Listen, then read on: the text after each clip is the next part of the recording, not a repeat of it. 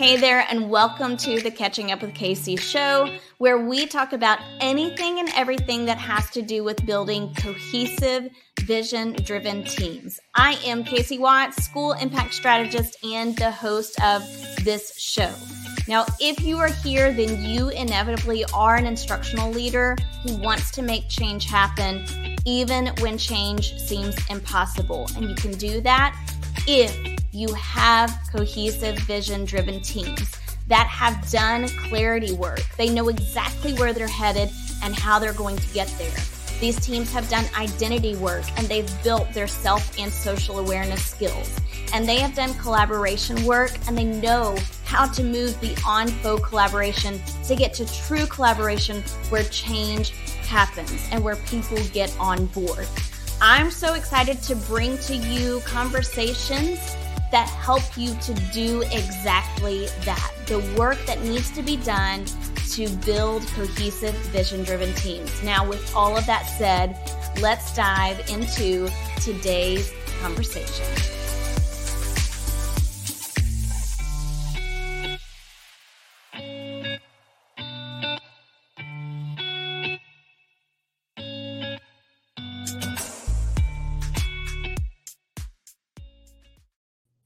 Hey, everybody. Welcome to the Catching Up with Casey show. I am so excited to have you here tonight.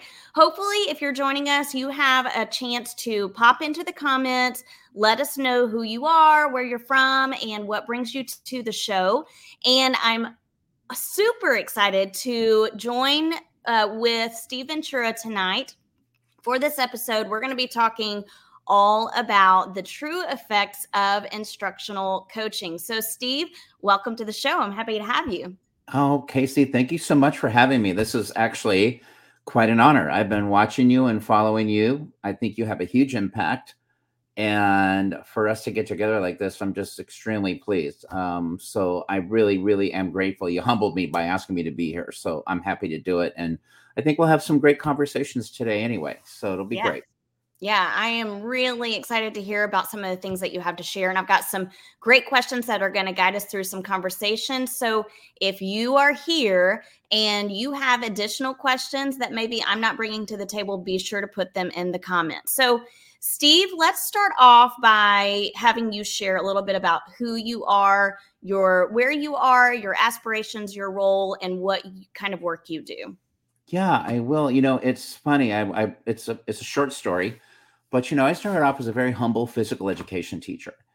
And after 3 years of teaching physical education, I felt like, I really like communicating with people and I like coaching. So I then went back to school and got a degree in special ed. And I loved that. And then I got my master's in administration, and I was an administrator for 25 years in public schools out here in California.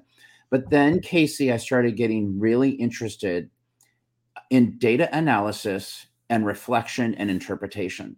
So for some reason, and I wasn't a math person or anything like that or a numbers person, but I got into looking at, well, what are the best probability strategies out there that make a difference? And so I transitioned into that kind of work. And then next thing you know, I started to become a superintendent. I was a full-time superintendent for 4 years. And then that was in 2010. Ever since then, I have been on the road full-time for the last 13 years, traveling around the country, sometimes internationally, talking about what matters most. And so, our flagship training is called Achievement Teams, about collaboration, collective efficacy.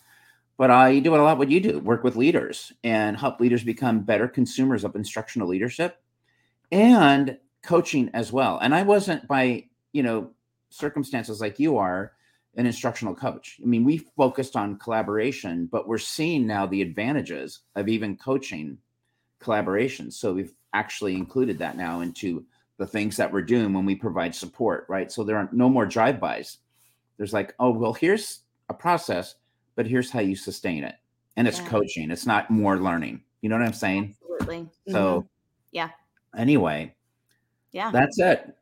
Okay. I love it. Well, I really enjoyed hearing about your history and all of the different roles that you served. And I feel like it's such a testament to how coaching really is a habit that you end up possessing, right? And it's what I Mhm. think great instructional leaders all really choose to inform themselves of is how do I build habits of becoming a coach as a leader?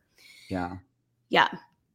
So let's talk about what your experiences or your work with instructional coaches is. I really am admiring what you've said about how coaches are the sustainability piece. So, anyway, tell us a little bit about your work with instructional coaches. What role do you believe that they play in teachers or in students' lives? Mhm. Honestly, instructional coaching, these are the catalysts for improving the quality of instruction. That's really what we're looking for. But I think the quality of an educator can be determined after students leave that one classroom and go to other classrooms and become successful. And I think that coaching provides a perfect transition from, wanting to help people to actually finding the ability to sustain learning. My thing is that there is a practice of coaching that can considerably accelerate student achievement. And it's not talking or mentoring, it's asking questions and listening.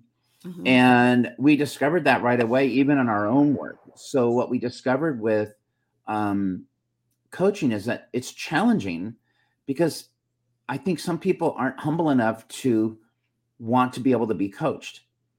One of the things I've learned about the teams we work with, like we do a lot of work with collective efficacy and collaboration, and we have instructional coaches that we use. And what we want our coaches to do with teams is to focus less on just the data and the assessment and all of those things and focus more on root causes. Like we coach people to talk about what preceded the events that happened based on an assessment or an instructional strategy and Hmm. then go deeper with it. So most of the time we try to find the cause that led to the effect. And then when we list a cause, like, well, kids couldn't determine the central idea of a text, then we coach teachers on how to help them determine central ideas through instructional strategies or whatever it might be. So I feel like coaching is an amazing opportunity to literally impact the lives of teachers and build up their own self efficacy. Yeah. It's challenging, though. Would you Hmm. agree? Oh my gosh, it's extremely challenging. I think probably someone was saying recently, one of my dear friends, that she's an instructional coach. She's been an instructional coach for 3 years.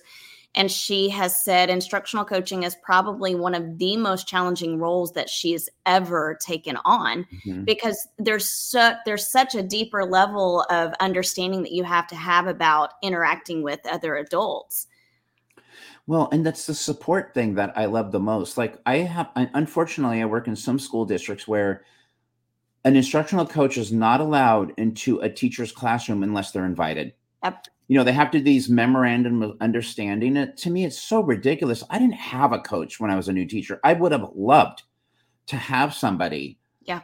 help me refine my practice Hmm. and support me. And I would have never even thought that there was anything sinister about that, except Right. the fact that I need help.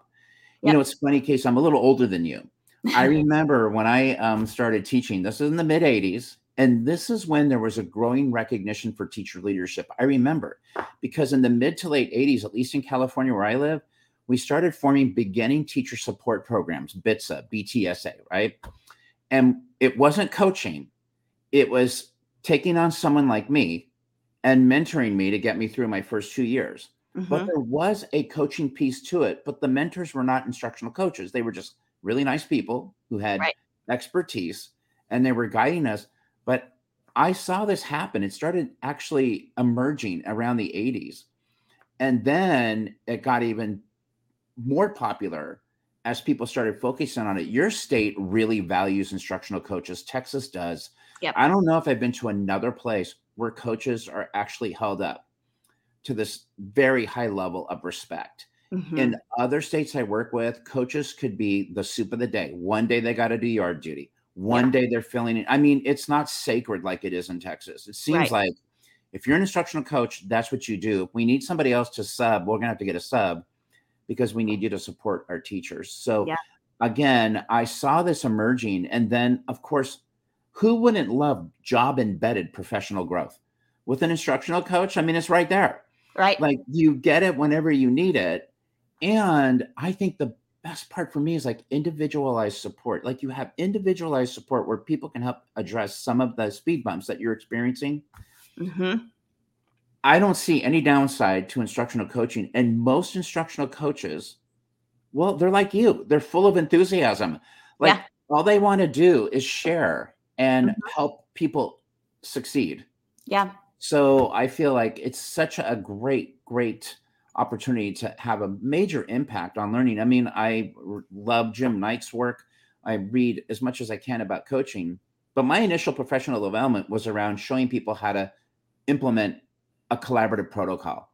Mm-hmm. It wasn't until later, Casey, that we discovered, like, well, you just can't do a drive-by and show people how to PLC. There's to Mm-hmm. be additional support behind that. And it comes in the form of making better decisions instructionally. It comes in the form of relational trust. And basically, it comes into reflection. Yeah. And to me, that's where we're going now with our businesses, like helping people reflect more Yes. about their practice. Yeah. I actually was in a meeting recently with an assistant principal and a principal candidate. So she's going through principal certification, and we're going through a clarity cycle protocol. And one of the things that we actually did a 10-5-5 protocol, we were getting to the root cause analysis. And one of the things that we listed, as we listed out, like, what are 20 possible reasons for this problem that we're noticing. Yeah. And one of them was teachers are not reflective. And we got into this conversation about what is it that's causing them not to be reflective? But really and truly, if you don't have that job embedded support and that you don't have a culture of coaching, then it's easy to get tucked away into your little silos in your classrooms and continue on as you always have. Yeah. And then we're not noticing any sustainable change. And then it becomes hard to actually move into a mindset of change. And then we become stagnant. Mm-hmm. Yeah. Well, I see some people in the chat room, Yeah. and your fan club is here. But Alyssa just mentioned something, because I was going to get to it. I mean, where coaches succeed the most is when the principals know how to use them. Yeah. And the principal, to me, is the single most important factor in leading school transformation. So it's the responsibility of the principal to determine how they should be using instructional coaches. And trust me, principals need coaching. Right. So it just goes to show you that the principals really need to understand what an instructional coach does. And as I mentioned to you before, I see principals making these very careless decisions about how to use coaches, because they look at coaches as not a way to improve instruction and increase achievement. It looks like it's another quasi administrator that they have because they need so much help. Right. And I think the worst thing we can do is treat a coach like a little bit of an admin person, because then we lose all that trust. Mm-hmm. And so it just seems like I want to say so many things to my admin friends. Like, you just can't use an instructional coach this way. It's not what they want. It's not their passion. Yeah. Their passion is providing support. Yeah. And with teachers to improve practice. I Yeah. know you wanted me to talk a little bit about the research, and it's starting to emerge now. Like, it wasn't before. Like, there wasn't a lot. It's a practically new kind of, it's not new, Casey, but it's not mainstream like some other things we do in education. So, but I can't find anything wrong with coaching. I feel like, I'm looking at these comments. I feel like you get professional growth, you get individual support, you get reflective practice, and teacher retention actually increases with better instructional coaching. Sometimes teachers don't leave bad schools, they leave bad leadership. Right. And I feel like if you have really strong instructional coaches, I know I work with one, and she's absolutely revered. She's so important. And she has actually broken through to even the most resistant people they actually would like to learn more about, an impact cycle. Like Mhm. I'm sure you're familiar with this. I mean, it's a very standard way to go, but it's so powerful. I mean, I have even offered to do the same thing. Listen, would you like me to model a lesson for you? I can do one. I can do some micro teaching for you right now, 15 minutes. You want to watch me do this lesson? Or do you want to co-teach? Maybe we can plan this together. Or do you want me to watch your lesson and then we can debrief? All of those things are so valuable. But I have instructional coaches ask me, like, Steve, I don't think I'm ready to coach anybody. And I'm like, yes, you are. Mhm. You see how humble people are. They don't think they have enough Right. expertise. I don't know what your experience with that is, but I have coaches I work with that say, I don't know. I don't know if they'll listen to me. Yeah. And I always tell people, then you know what you do? You find the least resistant person in your building who wants to be coached, and that's where you start. Absolutely. And after you Yep. do that, then you go to the next least resistant person and the next least resistant person. And pretty soon you're getting through to a Yeah. majority of the people on the campus. I don't mean to hog so much, but this is such a Yeah. passionate Love it. discussion. So, Absolutely. So yeah. there are coaches that I've been working with recently, and one of the things that I do before I go to work with them is send them a survey and ask, like, what are some things that have been wins for you? What are some challenges that you've experienced, Yeah. and what do you want us to most focus on? Time and time again, it's resistant teachers. What do I do about resistant teachers? What do Yeah. I do about resistant teachers? But I think so often we place so much focus on that. And when we're trying to figure out how to deal with resistant people, it really can bog us down and make us feel Oh, as though yeah. we don't have the capacity to work with them, No. because we're starting in the wrong place. Yeah, I agree with you. And I always tell people, like, one of the things I talk about when I keynote or something is just that sometimes the most resistant people in an organization are always trying to position themselves as the most important people. Mhm. And I'm always telling instructional coaches and principals, well, you don't make your decisions based on the most resistant people. You make decisions based on your best people.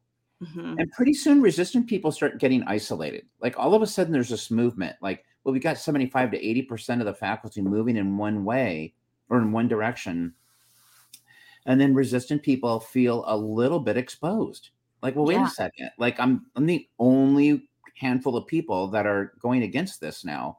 Yep. And I think those the kind of momentum that we really need to look at, because instructional coaching has so many huge benefits. But I'm learning more and more about like dialogical logic. I read an article from Deanna Kuhn from Columbia University and talked about what are the benefits of instructional coaching and dialogue.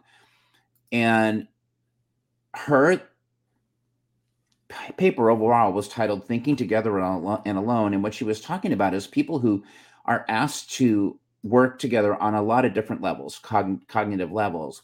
But the most productive coaching is when people directly engage other people's thinking. The most Mhm. productive, the least effective coaching is when people dismiss somebody else's suggestions or contributions. Hmm.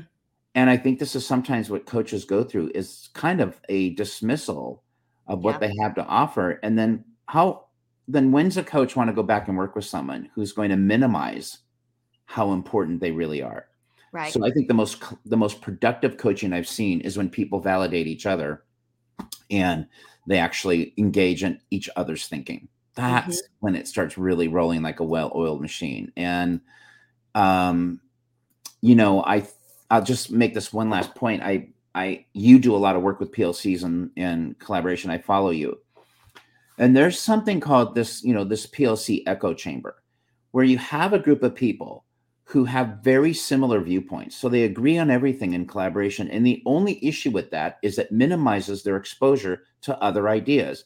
This Mhm. is where the instructional coach comes in, like literally facilitates the meeting and then introduces other viewpoints that might not be completely accepted by the team. That's dialogical logic. I So love it. I think coaches have this amazing impact.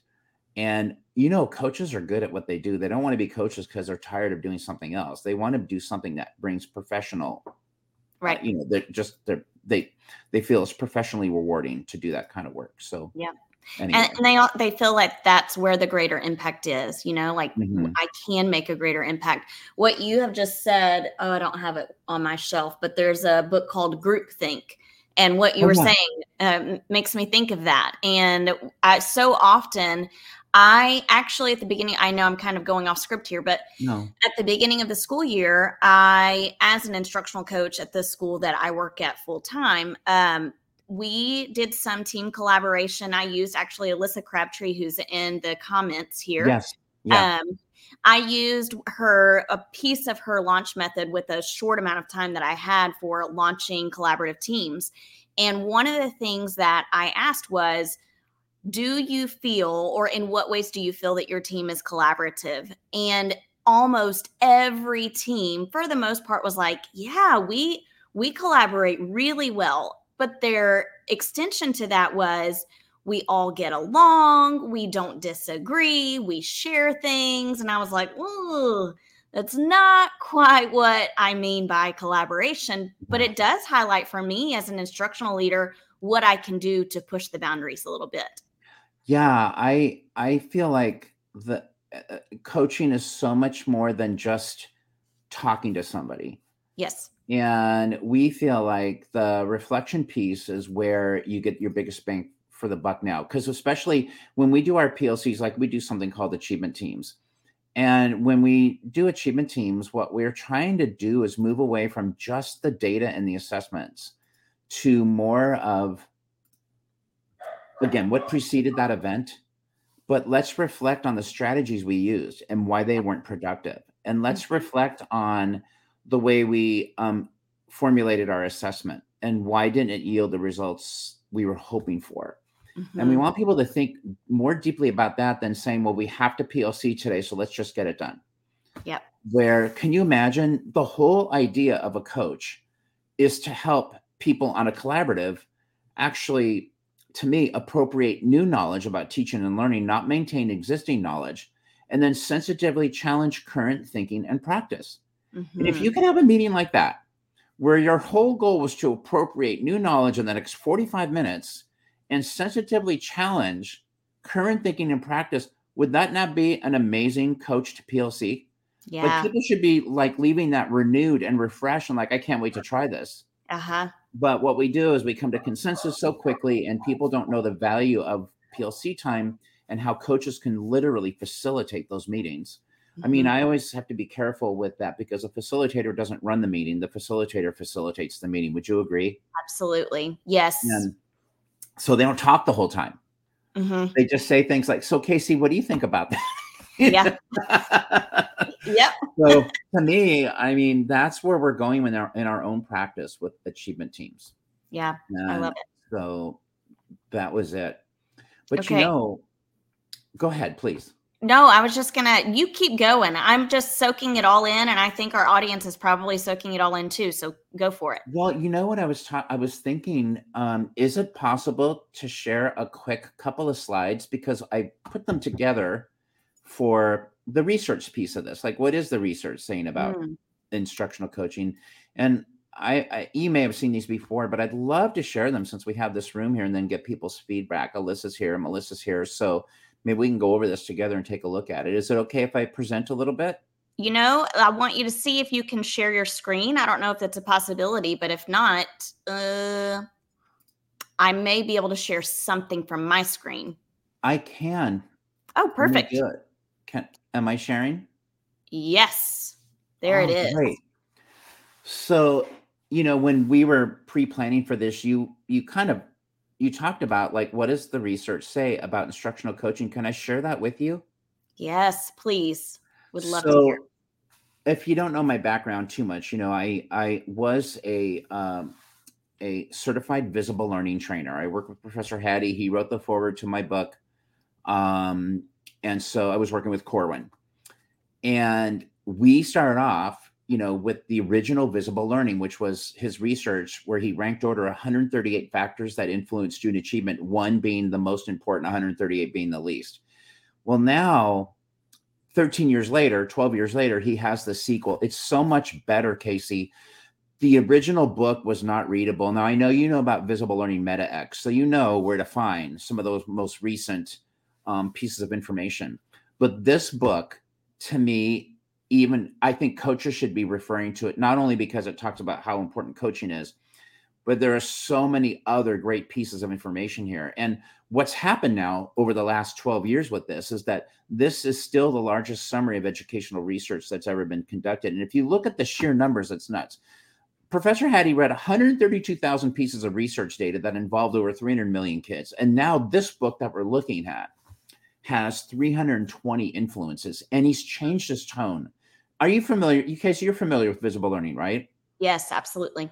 So you know the first book was about literally, if you wanted to, you could go to the index, Casey, and you know that 0.4 was the hinge point, right? Well, if you teach a year, you grow a year. So what do people do? They only looked at the effects starting at 0.4 and then went up to the list to the very highest.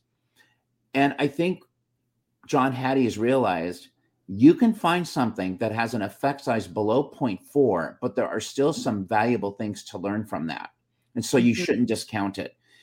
In fact, what people were doing with the original visible learning was saying, if coaching's not in the top 10, then it may not be important, right? Right. Well, now it's a whole different kettle of fish.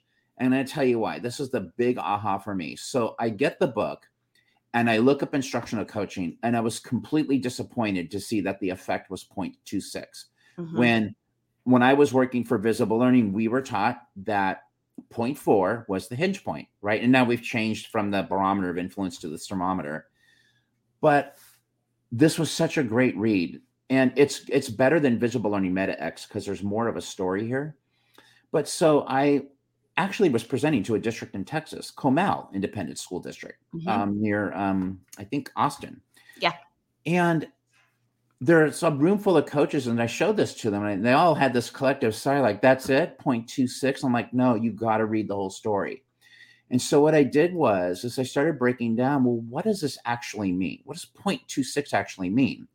The first thing I discovered about instructional coaching was that every effect size in the new book gets a robust score. It's like a confidence interval. And Hattie's trying to tell us how much confidence is there, not in the practice of coaching, but in the findings for coaching. And the confidence interval is usually 1 through 5. And you can see here it's less than 3, right? 3 is confidence, less than 3 is So I'm like, well, I'm still wondering what the 0.26 is.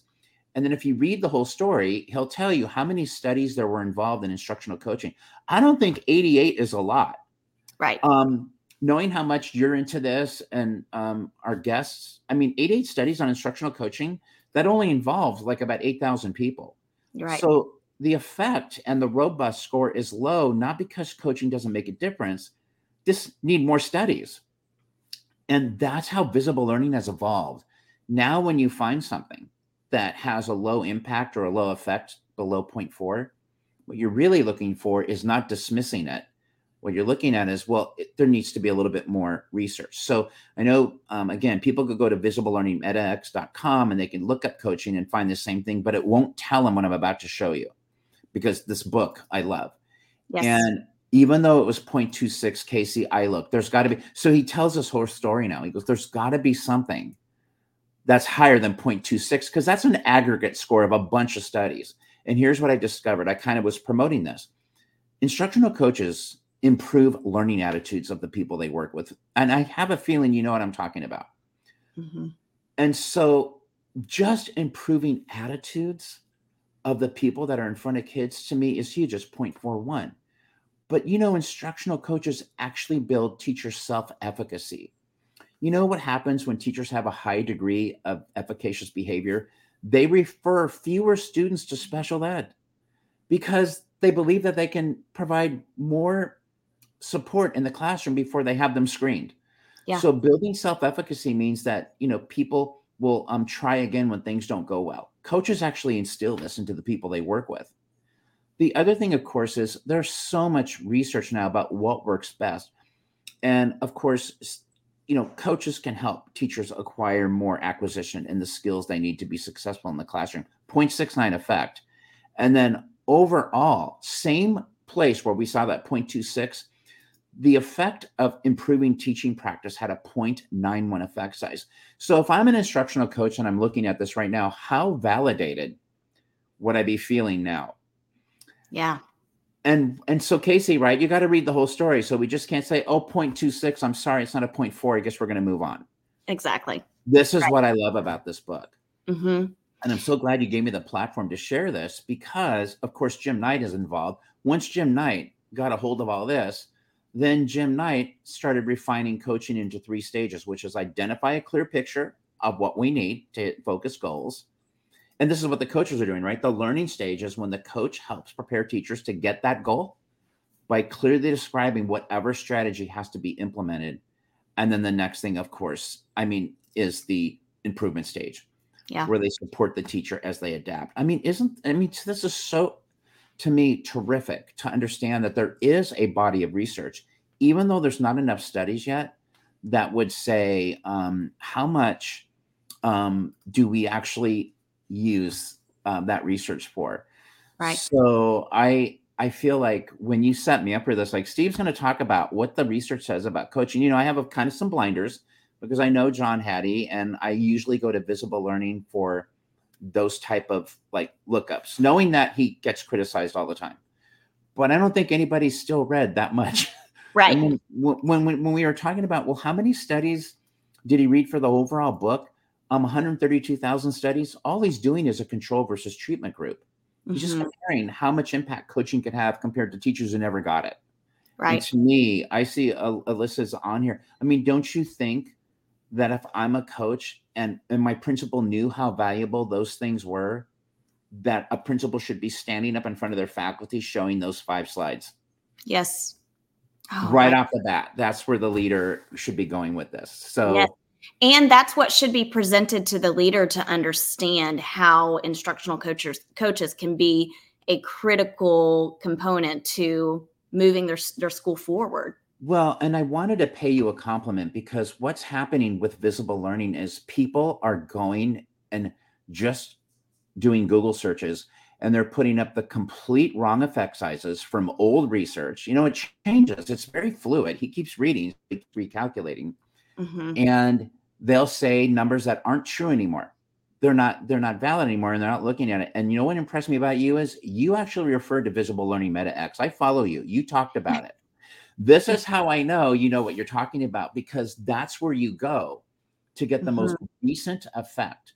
Now, it won't tell you what I just showed you. Right. But it will give you a pretty good description. But I already knew when you literally referred to Visible Learning MedX, I'm like, this woman knows that there's a current piece of research parked on the website that you can go and find those, over 300 plus influences. Right. And then learn a little bit more about them. And all the effect size means is it just means that it has the probability of making a difference. Correct. But I looked at those effect sizes 0.91 with improving practice. That's pretty high probability, Casey. Right. Yeah. So, and that's one of the things that I always say, because I pull up Visible Learning research all the time with schools that I'm working with, but even with the teachers that I work with, especially in moving toward collective efficacy, because we don't just focus on collective efficacy. We think about, okay, well, if we're working toward collective efficacy, then what are the strategies that we're really going to hone in on together, and what instructional strategies have a greater effect size? But we have to remember it has the potential to considerably impact student learning. Yes. We have to do the work behind it to ensure that it's making that considerable impact. Well, and even though I'm not closely associated with Corwin and Visible Learning, you can't unlearn what you learned. Right. And so I've been, our whole book achievement team was based on 6 super factors from the Visible Learning research. And one of them was feedback, which is a huge role for coaching. But I feel like the reflective practice and the way that Visible Learning in that short 2-3 page passage that I read in the books just talked about the advantages of coaching. I was so happy to share that with other people like you or Alyssa or anybody else that's listening right now, because I feel like our leaders need to know that there's a body of contemporary research that's available right now that we should be sharing with the rest of the people who are on the sideline of coaching yet. They don't know yet. And I'm thinking, Right. but look at the probability of Mm. you actually getting coached Yeah. and being humble enough to accept some reflective conversations. I Right. mean, and coaches have to have a beautiful disposition to be able to do this. They do. There are a lot of different factors that have to be considered and a lot of different things that they have to practice, including building relationships in order to actually make an impact or actually come alongside these teachers and do the work of understanding those strategies that have a great impact. Yeah. And because I'm not as talented as you and Alyssa in the coaching, world, I mean, we dabble more in collaborative coaching. Mm-hmm. But you prepped me and asked a question like, well, what keeps teams from collaborating effectively? I mean, you completely set me up because we know, because we do this all the time. And how can a coach support highly effective collaboration? The reason why sometimes collaboration isn't that effective is most teams don't have a protocol that they follow. No one's really monitoring them. I'm not talking about people in lockstep. You have to do it the same way. I'm talking about following a protocol consistently. Mm-hmm. And teams that follow protocols consistently usually enjoy collaboration more than if the three of us just got together and said, okay, Alyssa or Melissa, here's we have 45 minutes. What do we want to talk about right now? Yeah. And then at the end of the meeting, nobody appropriates anything that's a takeaway. Right. So I feel like what makes coaching really strong with collaboration is literally showing people during the collaboration, if you're a coach, like how can they get really good feedback, like feedback that's accurate, it's fair, it's timely, it's understandable, or feedback that can actually help improve instructional strategies. I mean, all of you here with me that are listening today, I know that you know what I'm talking about when the instructional strategies I'm looking at right now are desperately in need of instructional coaching. Some Mm-hmm. of the things that people are literally using, we have people still assigning a massive amounts of homework where homework is very low on any kind of impact. It doesn't have to be John Hattie's research. Homework just doesn't have a lot of Right. impact. Right. Post COVID, it has even less impact. Exactly. Worksheets don't have impact. Mm-hmm. And so what do we need? We need coaches showing people who are in front of students what are the strategies that have the highest potential to make Mm-hmm. a difference, the highest probability, like micro teaching or feedback or goal setting. I mean, Yeah. all these things are where coaches could be coming in place with collaboration. And of course, that's our model for achievement teams. It's feedback, micro teaching. It's all about reflecting about the learning. And if we can get people to do that, I feel like overall, we should be showing higher levels of proficiency. Our country's in a bad place with school right now. Like, teachers are angry. Yeah. I mean, I'm telling you, I used to go to places where they're really welcome. They're like, "You again?" No. I mean, they're like going back and like they're so frustrated. Yeah. And I think what they need is a win, a big win. Mm-hmm. And they're waiting for someone to light their candle and no one knows how to do it. Right. And I think coaches are the absolute solution to getting people involved. We wouldn't be incorporating coaches in our own company if we didn't think that they wouldn't have a positive impact. They're changing the culture of the buildings they're actually working in. Mm-hmm. So I'm so just, again, thrilled to be with you and Alyssa. You know, I stalk her too. I know Alyssa Crabtree. I've seen her. All right, Alyssa. So you're going to be reaching out to Steve and pulling him onto your live session before too long. Yeah, and I see in her last chat to you was like, she knows. But that's the thing, Casey, like you having me here, it's a conversation I've been dying to have. And I feel like, again, with resistant, I think we should just let that go and find the person who wants it. Yep. I agree. 100%. And work with that person. And it gives a coach so much more confidence when you work with someone who literally wants to be coached. Mm-hmm. And again, you work with leaders. I'm sure Alyssa does too. I mean, my message to principals would be, hey, would you like to retain your best teachers? Yes. Would you like to have your very best people stay with you and not leave, even though there are better opportunities someplace else? Mm-hmm. I'd say instructional coaching could literally increase teacher retention. Yep. Teacher leadership increases teacher retention. Yeah. And so I think so many different opportunities to improve what we're doing. But I feel like we went from teacher leadership in the 80s. And then I remember cognitive coaching, Art Costa, cognitive coaching came out, which was almost the model for what we're talking about right now, which is more reflection, thinking about your thinking, metacognition. And now we have people like you and Alyssa and other people around the country who are expert coaches, like experts.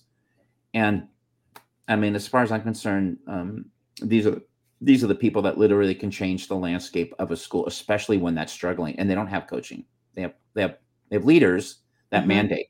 Yeah. So I don't know I don't mean to keep dominating, but just you gave me this chance to talk, and now I'm Italian, so I gotta take a breath now. So I'm gonna kind of put you on the spot. Let's and ask you a question. Let's say that we have lots of instructional coaches who are listening now and who will listen to this replay. And I see so often, especially in the new to coaching group, a lot of instructional coaches talk about how they're not able to do the work that they were hired to do. They have all of the other duties as assigned, which people put on the job descriptions, it's a pet peeve of mine, but it is what it is. What would you say to them? How would you suggest that they approach this kind of conversation with their admin? I made a quick list for you. Because I knew you were going to ask me this, and I hope people are okay with this. I think that, I sat down, and after you kind of setting me up for today, I was thinking, well, what is an instructional coach not responsible for? And kind of backward mapped, just looked at it and thought, like, what kind of conversation if somebody was really interested in having me as a coach? Like, what would I tell if somebody really if they really wanted feedback about, coaching? And I think this is not trying to tell people to be resistant, but what I was looking at was just a couple of basic things. Like, I'm going to say it again because I feel like it's just too taken advantage of. I don't think an instructional coach should be serving as a substitute teacher. Right. Or providing makeups for classrooms. I think people who are seeking to be coaches should make that clear with the people who want to do them. Like, how much substitute teaching am I responsible for? Mm-hmm. Or I've seen coaches sort and keep inventory of textbooks. No, you're not doing that. Right. No clerical duties. You're not doing discipline. You're not doing things outside of what you're doing. And you're not serving as the administrator designee ever. Mm-hmm. You have to, you're not preparing campus or budgets or any department budgets. I work with so many coaches. That's all they do. I just think that there's better ways to use them. And I think, of course, the main reason I would say to people who want to coach is that they're engaged in a continuous learning loop, always. And they're always continuously learning. So they can actually share that knowledge with someone that they're coaching. But right now, the biggest challenge I see for coaches is being used in ways that are not appropriate. Yep. And I hope that's kind of getting warm to your question, because, I just cringe whenever I see a coach having to be this somewhat administrative person. And they don't want to be either. These coaches, they have no desire to do that. So I don't know. And if they do have a desire to do that, then they could be an administrator. Exactly. Right. They could be on that path and then move into that and make it known that my goal is to be an administrator. This is what a Facebook user said. I'll take a resistor any day if I have admin who understands and supports my true role. Yes. Got it. So hard. Yeah. And I think that, as I mentioned before, like, I'm coming to understand coaching more and more and more. You guys are the experts. I mean, I just understand that instructional coaching to me is super effective when the roles are defined specifically. Yes. Yep. And if we have a defined role, and this is what I learned from all of the coaches that I follow, you guys are a tight knit group, all of you. You're all on my social media. I watch everything that you guys publish and say. And roles have to be completely delineated for coaches. And so I'm always, if I were going to be a coach and you were considering hiring me, I would just say, so Casey, tell me, what are my responsibilities? Because I'm going to tell you, after you tell me what they are, let's see how much they match up with what I expect to be doing. Then we can kind of close the gap. But Right. In your state, I feel like coaches don't get asked to do so many outside of the box things. I mean, they'll help. They're not, Right. they'll do it, wouldn't you? Right. But I Yeah, mean, for sure. I feel really adamant about understanding that the coach's role is to literally increase student achievement and the ability of the teachers to be better consumers of the strategies that have the highest degree of making a difference. I would say things like, well, you know what I'm really good at is like, let's do, if I was going to coach a teacher, I would do some micro teaching. Micro teaching has a very high effect. It's you're coaching me, Casey, and I'm teaching 3 or 4 kids a micro lesson, 10 minutes, and you're videotaping it, right? Micro teaching, small group of kids, small amount of time. And then you and I review that together. And you ask me, Steve, what did you notice about this? And then I would say things like, well, that student wasn't even paying attention, and there was only 3 of them, and I didn't even see that. And you would say, yeah, I noticed that too. Yeah, about that. So those are the types of opportunities coaches should have. And I mean, my advice is like, make sure that the role is clearly delineated and that you're not asked to do things that are well outside of the realm of what you think it is. Because honestly, in California where I live, you know, my wife and I, we co-present all the time. We travel around and we're going to places that have amazing coaches who do not coach. Yep. Like They do not coach. They'll say that's what their title is. But you and Alyssa and everybody else would say that's not the job description of a coach, what you just said. Yep. So I think it has to be really delineated. Like I said before, I feel like our principles are the number one reason why coaches should be revered. And they should be used for the purposes that serve the school the best. Yeah. Anyway, I hope that answers it. Yeah, absolutely. And I would say too, coaches, you have to take on the responsibility of clarifying your role to the principal and not waiting on a principal or assuming a principal knows what a coach does or waiting on them to give you direction, because it could very well be that they don't know themselves because they've not been in the role themselves, or they've not researched or gained information about what it is exactly a coach is meant to do. So take on that responsibility, go out on a limb. Yeah. And that's where then coaches can focus more on, you know, question stems for improving coaching. You know, and this is where we've learned a lot, Michelle and I, my wife, about asking questions like, well, what would be some strategies you have tried before that were successful? Or what are some connections between this goal and these standards? And I feel like, you know, I like to ask people like, well, so what are the trends that you're experiencing right now? Or how did this lesson compare to how you planned it? Those are so invaluable, and it's great conversation. There's a pretty good, any advice on, encouraging a principal to hire a coach? Yes, I can send you, I don't know if we'll share my email, but I would love to share with you some ideas I have about why an administrator might want to hire a coach. And then there's another one. Can we read this? Some new research was small group teaching was not as effective as whole group teaching because the amount of time spent. So it's something I've been reviewing over and over again. Oh, yeah. This isn't small group teaching all in the classroom. Micro teaching wasn't a strategy that I would say, oh, class, we're going to go to small group teaching. Micro teaching is separate from the class instruction. It's a way to actually observe your effects. So I didn't mean to be confusing. The micro teaching wouldn't replace whole group teaching. It's a way that you and I would work together with just a small group of kids outside of that regular instruction day because you're coaching me. Hope that makes sense. But yeah, I wasn't suggesting that we do, you know, just 3 on 3 on 3 on 3. That's a benefit of me watching me teach. And I actually believe that a smaller recording with smaller amounts of time and smaller groups of kids would be way more beneficial than recording a whole class lesson for 45 minutes. Right. So that's Absolutely. what I meant by that. Yeah. Yep. So great comment. Thanks for clarifying that. Okay, so Steve, we're actually going to start to wrap up, but I want to know what you would hope that our audience would gain most from this conversation. What do you want them to walk away with? And if you are here with us tonight watching live, we want to know in the comments, or if you're catching the replay, we want to know in the comments what was most useful for you in this conversation that we've had.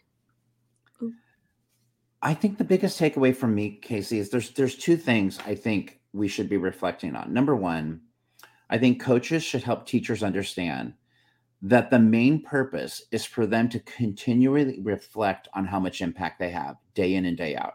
I think a coach needs to empower a teacher to help them understand and evaluate their impact all the time.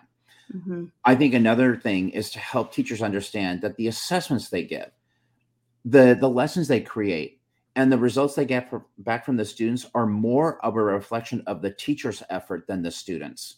And if we can just get those mind frames going, like your number one mind frame would be to completely evaluate your impact every day. Most of us do. We go home, we're like, that was a good day, that was a bad day. Mm-hmm. But I think we should be questioning and understanding that we give assessments and we have a bigger role in those results than the kids do because we're the adults in the relationship. And I think coaches need to empower teachers to keep those two mind frames. Those assessment results are more of a reflection of the teacher. And if they're coached really well, the assessments get better. So those are a couple of takeaways. And the reflection piece to me is like, I'm just starting to like shift from just getting advice to thinking deeper metacognitively about those root causes. Yeah. Yeah.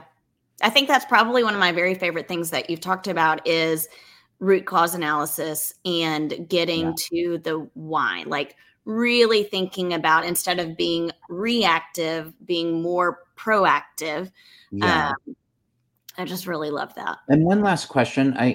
What's the software? It's micro teaching, not micro coaching, but you don't need any software. You just turn your iPhone on and put it on a tripod and then turn it off 10 minutes later and then just go back and review it. That's all you need. So there is maybe Jim Knight's talked about, I know that Jim Knight has some information about micro teaching. And I'm thinking of someone else out there in the world, and I just can't pinpoint exactly who it is that has research on that. But I have the research from Jim Knight's because we used it in our book. Okay. So maybe I can email that to you. I don't know, but I have the research on micro teaching there, and of course, it's a visible learning finding too. It had an above of, I think it was above 0.80 effect, but it's helpful. I'm sure you probably dabbled with that. So yeah, absolutely. Okay, so Steve, tell our audience where they can find you outside of this episode. I have a website. It's just steveventura.com. And I wanted to help people understand, like when you go to my website, click on resources. There's a bunch of free downloads. There's a 25-page instructional strategy flip book there, Casey, that coaches would love.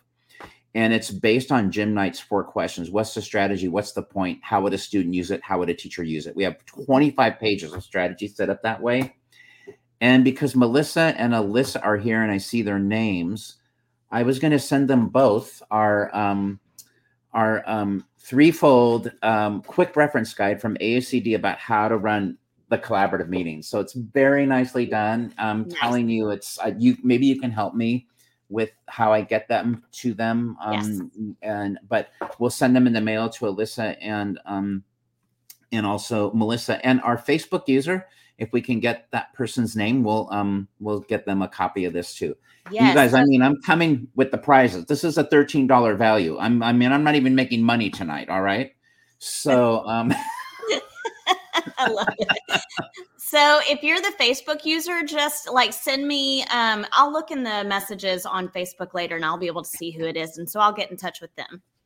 Yeah. So once you send that to me, we'll drop this in the mail and we'll send it to them. And they're really nice, you guys. They're very they're nicely laminated. They're very colorful. And then that's it. That's fantastic. So, well, thank you so much, Steve. That's so awesome of you to do that. Oh, my pleasure. My pleasure. Okay.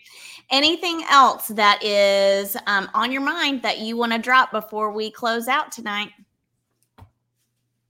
On my mind, I'm good. Okay. Well, I'm good too, but I so enjoyed this conversation. I know that our audience hung with us. Guys, thank you for hanging in there with us and listening in on this. That just shows that you are wanting to learn more, wanting to go and make a greater impact. And you know what? You're going to be better for it. Your teachers are going to be better for it. Your students are going to be better for it. And I appreciate you. And Steve, I just appreciate you coming on. This was such a wonderful conversation. You brought so much to the table. Thank you so much. I've been a fan of yours. I'm so happy to meet you like this and talk, and I hope we can stay in touch. And if I can get my technology together, maybe we can do something like this on just turn the tables. Yeah. So that sounds great. Anyway, well, I wish everybody a great rest of the week coming up. And Casey, thanks again. Just an absolute pleasure meeting you and going through this together. Hope I can do it again sometime. Okay. Well, we'll talk to you guys later. I'll see you in a couple of Sundays again for another live. Bye, everybody. Bye, everyone. Take care. Hey, guys, I want to give a huge shout out to you for tuning into today's Change Catalyst conversation. I would love for you to do me 2 solid favors. Number 1, if you have enjoyed this or any other Change Catalyst conversation, do me a favor and hit subscribe. I've got a lot of great content and guests coming up, and I don't want you to miss any of it. Number 2, if you are thinking of a friend or colleague who could benefit from this show, share it with them. The only way to make change happen is through a multiplier effect. And you can be a multiplier by sharing this show. Until next time, I want you to go off and do the great things that Change Catalysts do.